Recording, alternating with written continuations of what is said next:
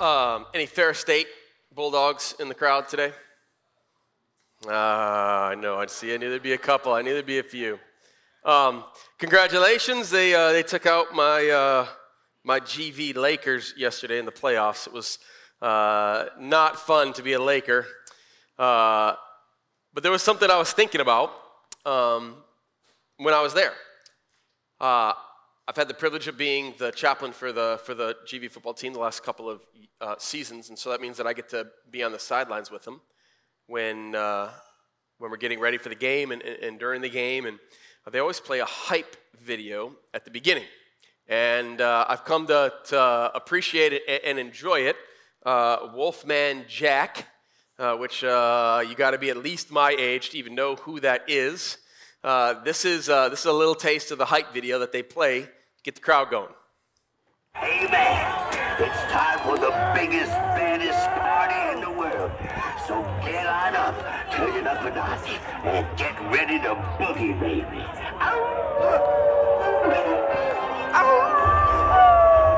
Wolfman Jack. Everybody's like getting on their feet. They're getting excited. What's a hype video supposed to do? Get you hyped, right? Get you ready to be engaged in the game. Get you going. Tell you that something important is about to happen and you ought to be paying attention. That's what a hype video does. We're in the Advent season. Advent is actually intended to do that for us as well. To make us aware that something important is coming. Make us stand up and take notice, pay attention. The King is coming. We do all kinds of different things to get ourselves ready for Christmas, don't we? I got all kinds of different activities that my family likes to do. There's some things that I just kind of know are getting me ready. Like I'm not the anti, like you can't play Christmas music until after Thanksgiving.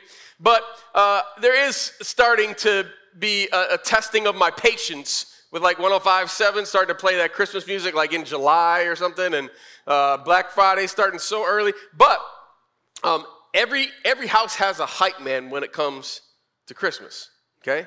I want you just to think about your family. Who's that person in your family that is like Christmas to the T? Like they can't. All right, what are the things that get them hyped? Go ahead and turn to your neighbor. Talk about the things that get them hyped or the things that get you hyped, because maybe you're that person. What's the stuff that gets you ready for the season?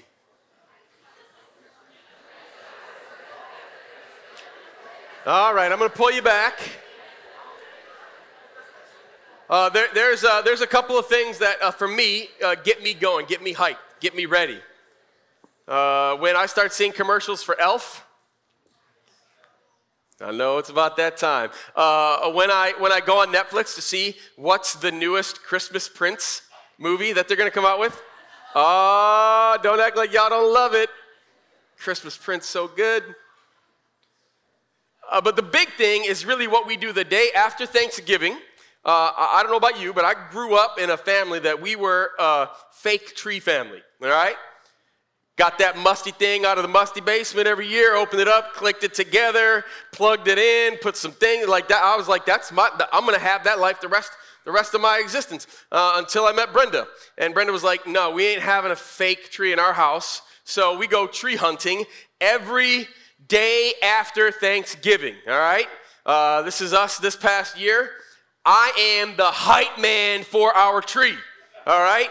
We got to find the right tree. And I always go into the field thinking, oh, we're going to get a small one this year. Like this year, like we need to find, and then we always wind up getting something bigger than we anticipated. Because I'm like, no, it can't be that one. I will make my kids look at like 70 different trees. Like, Dad, they're all the same. I'm like, no, they're not. You got to look at each branch, each year of growth. What's going on? How's it doing? Hype man. Everybody needs a hype man when it comes to the Christmas season. Jesus had a hype man. Jesus' hype man was JTB, Justin Theodore Bieber, with that Christmas album. Am I right? I'm just kidding. Some of y'all believers are like, that's not even his middle name. I don't know. I made it up. But no, JTB, John the Baptist. That's Jesus' hype man. Now you're like, all right, who in the world is John the Baptist? I've heard of John the Baptist before, but who was he? So John the Baptist is actually Jesus' cousin. Now, we don't know how close of a cousin he was. Probably could have been, at closest, would have been like second or third cousin.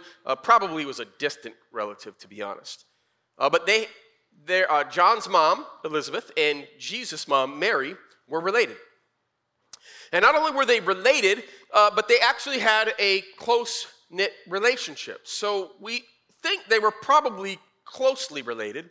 In fact, when Mary found out that she was pregnant and unmarried, which would have made her the scorn of her community, an outcast, a pariah, she actually travels to spend time with Elizabeth, her older cousin.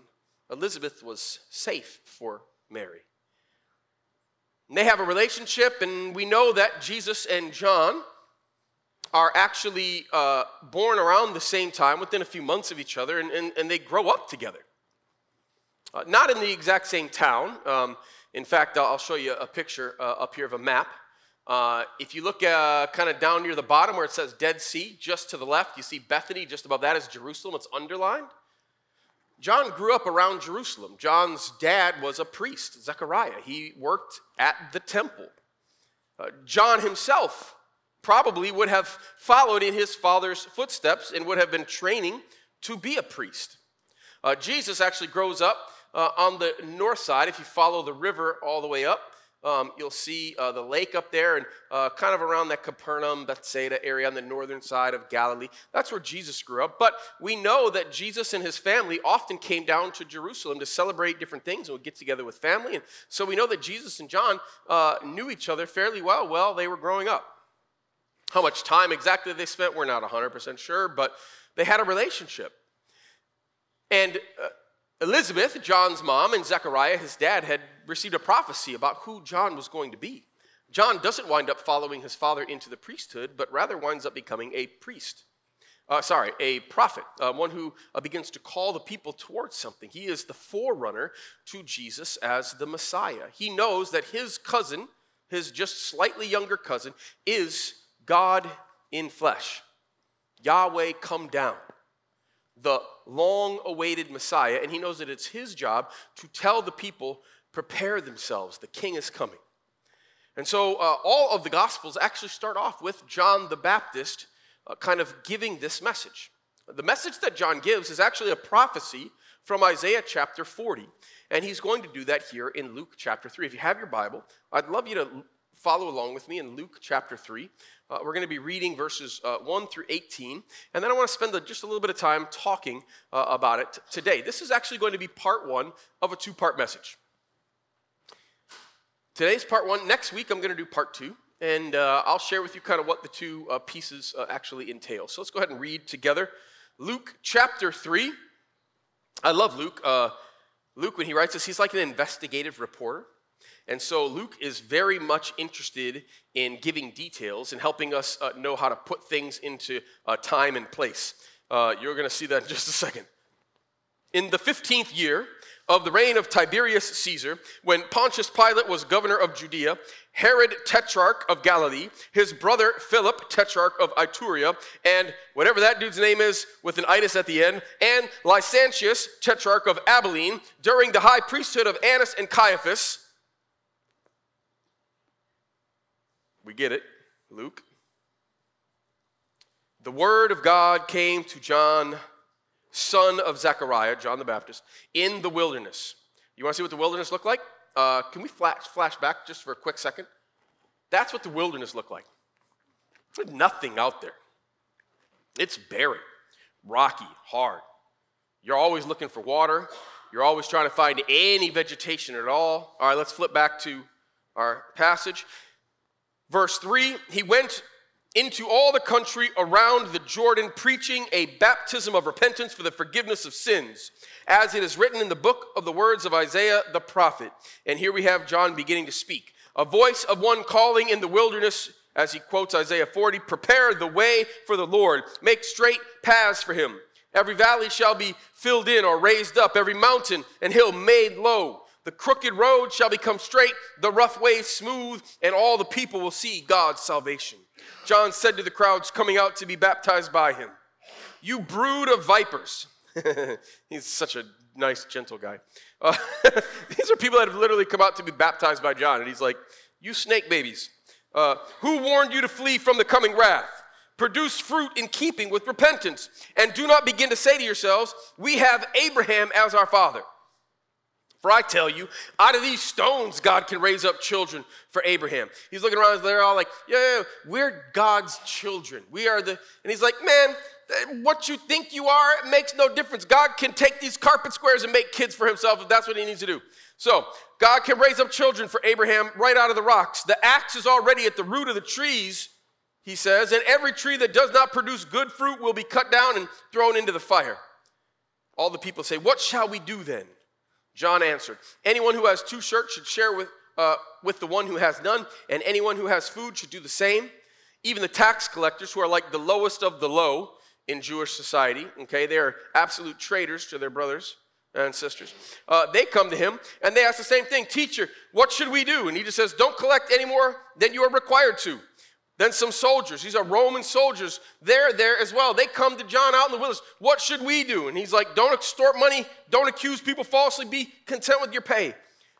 The people were waiting expectantly and wondering, were all wondering in their hearts if John might possibly be the Messiah. John, verse 16, answered them all, I baptize you with water. But one who is more powerful than I will come, the straps of whose sandals I'm not worthy to untie. He will baptize you with the Holy Spirit and fire. His winnowing fork is in his hand to clear the threshing floor and to gather the wheat into his barn.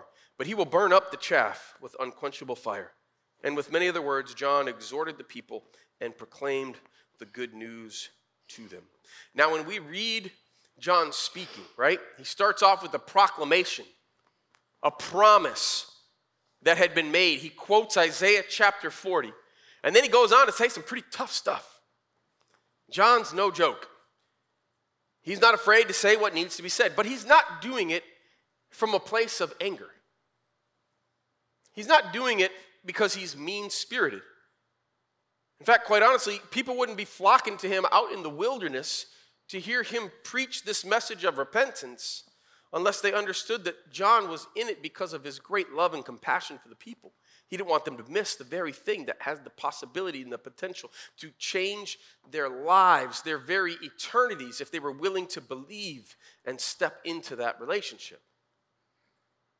The King is coming.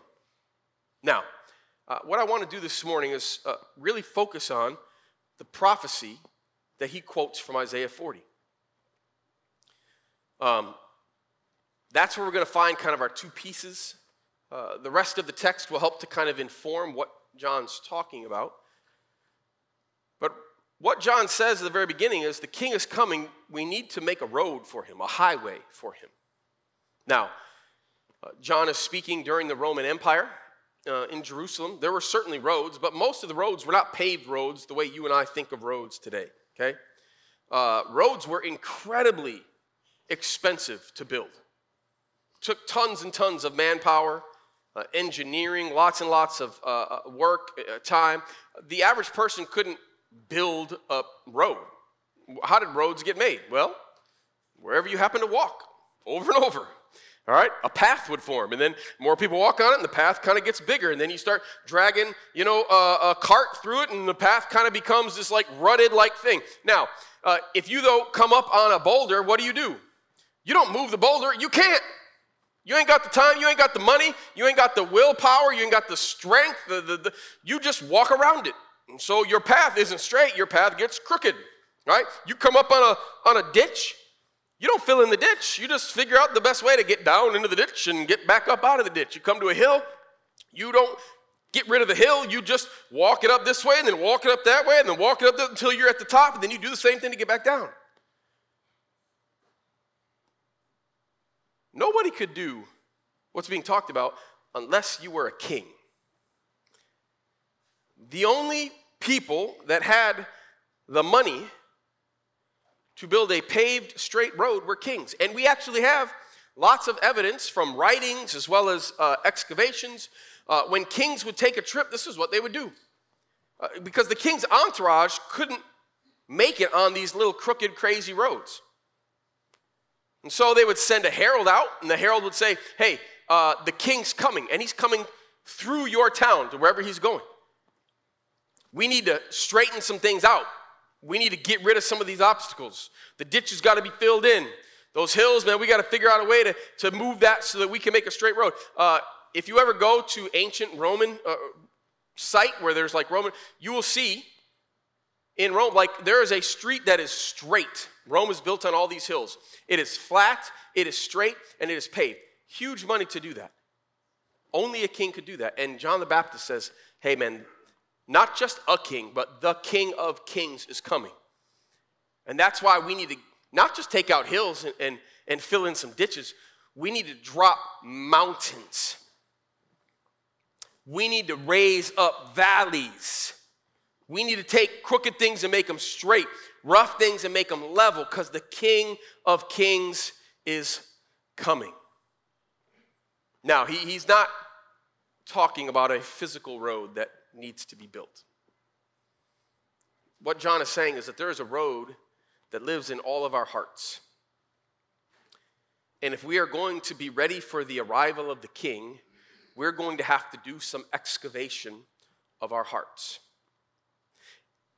There's some things that are high, big mountains that got to be taken out. There's some valleys that are low that need to be raised up in our hearts, which is really what the gospel message has always been. The gospel message, which is good news but doesn't look at it at the very beginning, is simply this: you are more wicked than you ever dared believe. There's some mountains in your life that got to be taken out. But you are more loved and accepted than you could ever dare hope. There are some valleys that God desires to raise up in your life. You are more wicked than you ever dared believe. Woo! We don't like hearing that one. But you are more loved and accepted than you could ever dare hope. Now, today we're going to talk about the mountain. This is not the fun one. This is the down one. This is the thing we got to remove, bring down. Next week, we'll talk about the valleys that needs to be lifted up. But today, we're going to talk about the mountain. And there's 4 ways that we take down mountains and raise up valleys. 2 are the down. That's rely and obey. That's what we're going to talk about today. And then there's 2 that are the up, the raising up of the valleys, and that's relax and expect. We'll deal with those next week. So to start off, I want to just simply say this. Number 1, you aren't treating Jesus as king in your heart unless you learn to rely on Jesus. You are not treating Jesus as king unless you learn to rely on Jesus. Now, rely is actually the word that I'm kind of using for repentance. You're like, what do you mean? Like repentance and rely, those seem like 2 really different things. What are you talking about? It's a great question. So glad that you asked. Let's talk about repentance a little bit. John the Baptist talks a lot about repentance, repent. And that kind of sounds like the kind of thing that you would only hear in church, right? When's the last time you were just having a good, normal conversation with your barista and like repentance got dropped? Right? Probably never, right? You're hanging out with some friends. Repentance is just not one of those words that come. So I think a lot of us, we hear it and we think like, oh yeah, that's like what those old-timey like gospel preachers that are on the street or like in a tent somewhere out in the country, they're talking about repentance. We don't talk a whole lot about repentance. Now, if you're in church, you probably heard the word before. You may even know like what the official definition of. I heard it when I was fairly young. I don't remember if it was when I was in Bible college or even earlier. Repentance, the word literally means to turn and walk another way. Like you're walking this way and then you turn and walk another way. So I was doing these things, now I'm turning and now I'm doing these things. And so way too often, we think that repentance is simply changing our behavior. Oh, that's what repentance is. I'm supposed to like act different. But John actually says something to us that's really, really helpful. Before I share that though, I think it's easy even from the text to think that John's telling us to do the same thing. Because what happens when the people come to him? They say, John, what do we do? And what does he tell them? You got 2 shirts? Give one of the shirts to somebody who doesn't have any. You got extra food, give it to someone who doesn't have enough food. The tax collectors come, right? They say the same thing. This is in verse 10, 11, and 12. Tax collectors come, they say, what should we do? And he's like, yo, stop stealing taxes that aren't yours to steal. Roman soldiers come, same thing. Stop extorting people. Stop falsely accusing them. So he's talking about these behaviors. And so way too often I think we can think repentance is like I changed my behaviors. But that's actually not repentance. Repentance is not changing your behaviors. Repentance is changing your heart. John actually tells us this because in verse 8, he says, produce fruit in keeping with repentance. And then he goes on to tell them what that fruit looks like. Look, if your heart has been changed, your behaviors will change. But repentance is not something that you just do. Repentance is something that happens inside of you. And then you begin to experience the fruit of that thing. In fact, when John says, the axe is at the root of the tree, about to get cut down. In other words, you better do some of the dropping of mountains, the recognition of those things that are not God, because God's not going to deal with that. You either cut it out or God cuts it down. It's not a fun, nobody's like, woo, yeah, give me more, John. But John does it out of his actual genuine love. These aren't necessarily messages we love hearing, but they are messages that we need to hear. It's kind of like when there's something that's attacking you. Drop some acid on yourself. Nobody's going to be like, hey, just don't tell him. No. You're going to try to figure out how do I get something to get rid of the acid before it destroys me. Well, that's what John's doing. He's like, this is a big deal. Repentance is changing the heart, what we believe in, what we put our trust in. This is why I say that when we drop mountains, it actually has more to do with who we're relying on.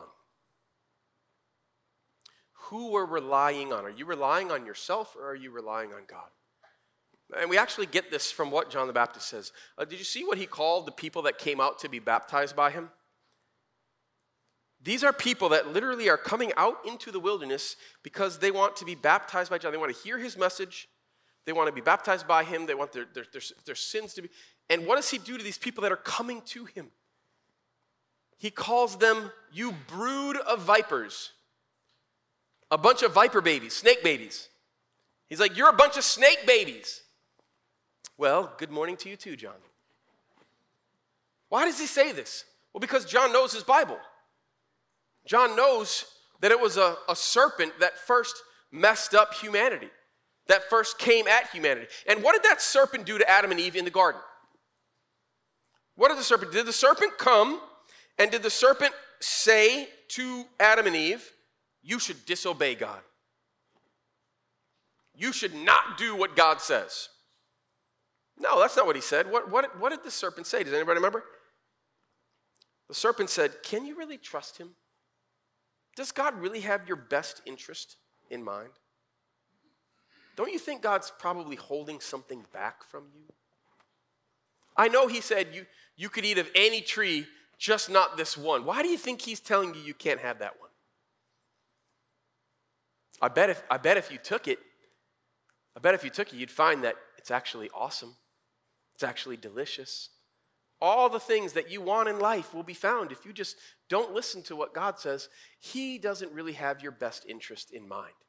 He's trying to protect himself. Deep in our heart is the lie of the serpent. And we all feel it. Comes up stronger at certain times for each of us. Certain things trigger that feeling, bring it up, make us wonder. I feel it sometimes. And when these people come out, John says, hey, you're snake babies. And they're like, no, we're Abraham's kids, baby. We are like, we're the in crowd. We got it together. And he's like, no, you don't. Because you just think it's all about outside stuff. What you're connected to, what you look like, how often you go to church. You got to actually pay attention to the inside stuff first. Real repentance is a change of heart. Now, it always shows itself with action, with obedience, It shows itself with a change of behavior, but that is the fruit, the evidence of something that's already happened inside. Make sure that the thing has happened inside and that you're not just going through the motions. There are some mountains that we need to drop in our own hearts, some excavation to build a road that the King can come down.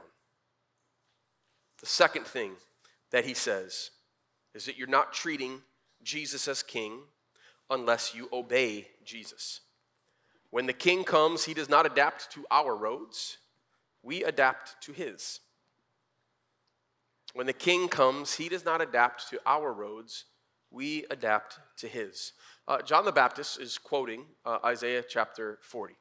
I want to read Isaiah chapter 40 for us.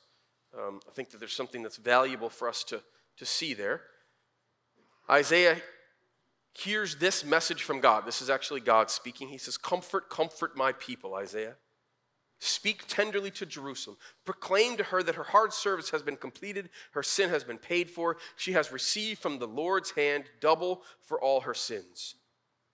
And then God says this, a voice of one calling. And this is John the Baptist. John the Baptist is that voice, all right? In the wilderness, prepare the way for the Lord. Do you see how Lord is written up there? It's not. Sorry, that's okay. In your Bibles. Anytime, you've probably heard me say this before, but anytime you see the word Lord in the Old Testament, you will often see it with a capital L and then smaller capital O-R-D. Okay? Anytime that they're all capitalized letters, that's actually God's proper name. That's the name Yahweh. That's God's intimate name, his personal name, his first name.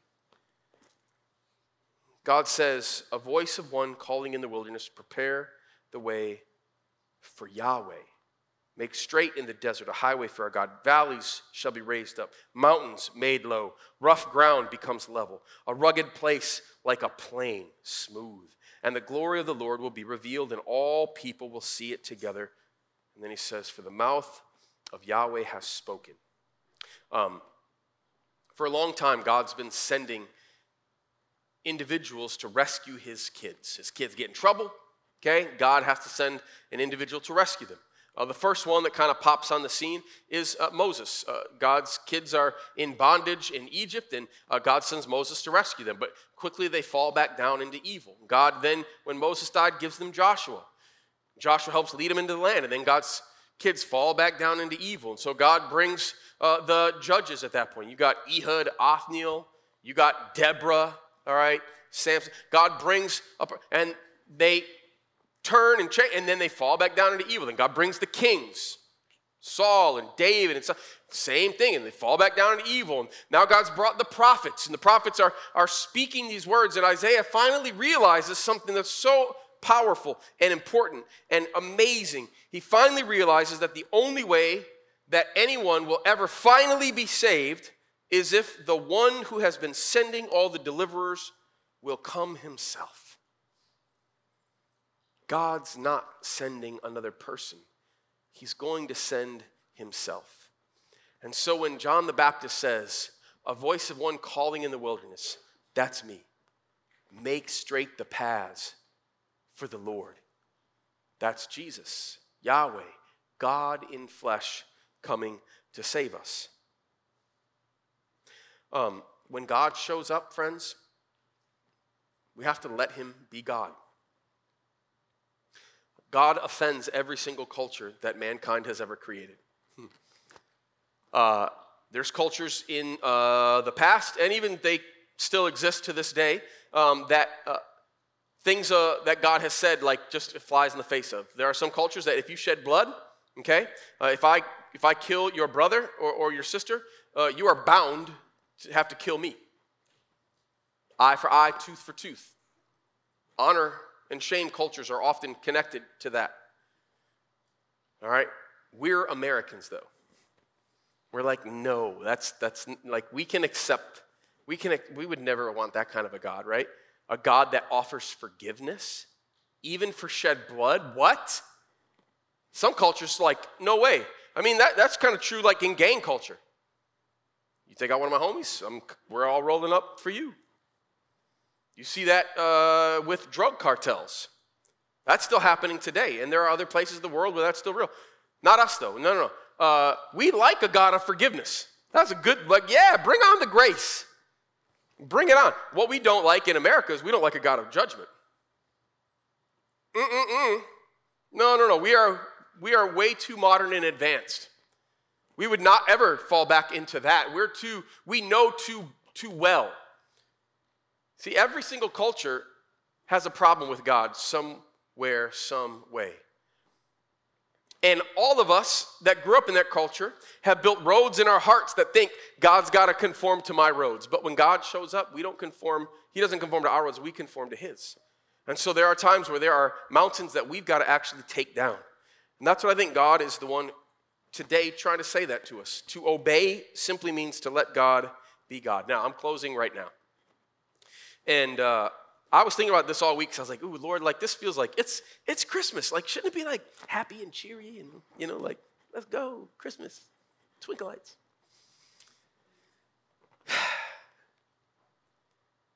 And yet, if I'm going to be honest to the gospel, the reason that Christ comes to bring hope into a dark world, the first thing that I have to pay attention to is the darkness inside myself.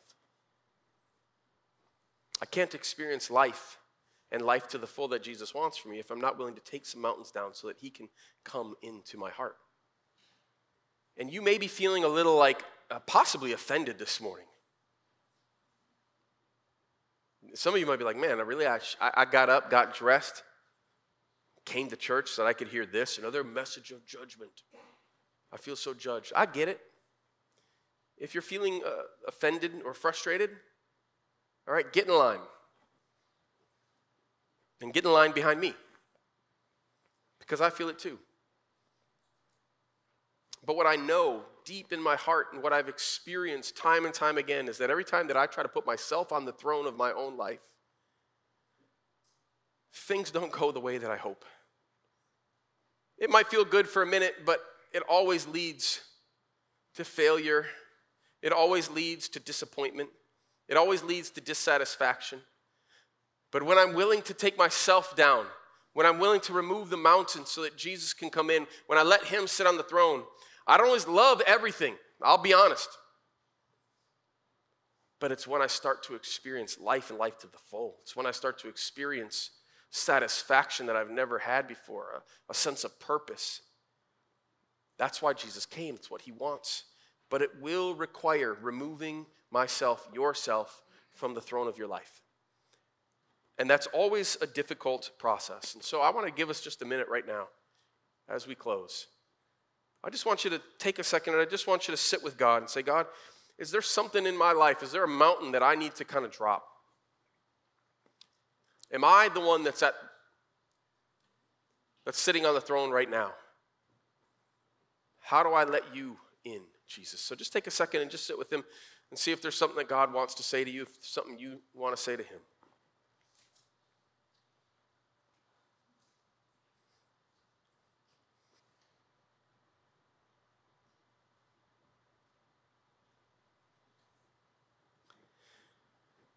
Father God,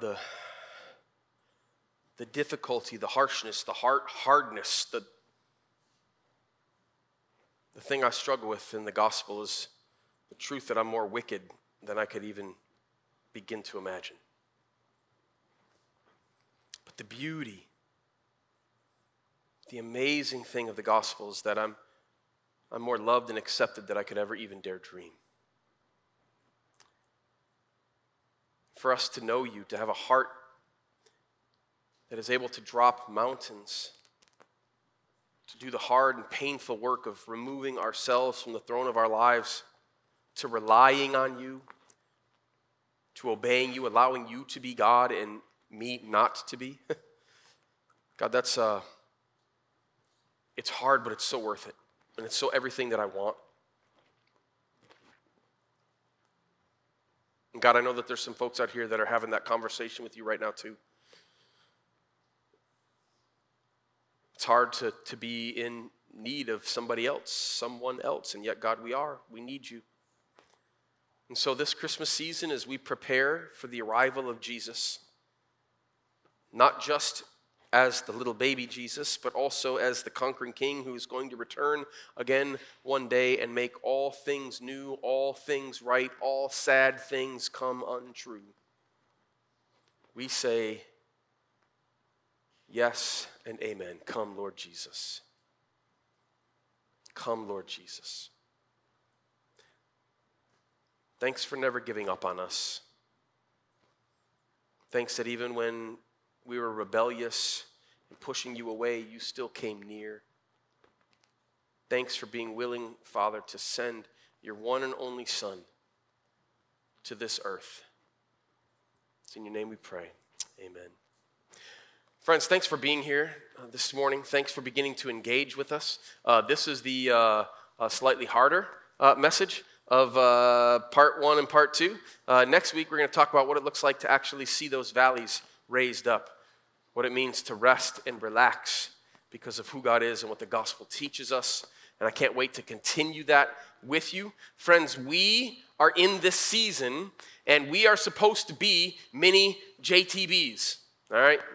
Justin Theodore Biebers, if you want to be a believer, or John the Baptist, we're minis. We're the ones that are going out and telling the world, heralds, that Jesus has come and is coming again. What a beautiful thing we have to be able to share. Let's share it this week. I can't wait to see y'all next week. Out these doors to the left, if you're a guest, please stop by the guest hub. We'd love to say hi. Grab a couple things for our Kennesaw teachers on your way out the door. We'll see y'all next week.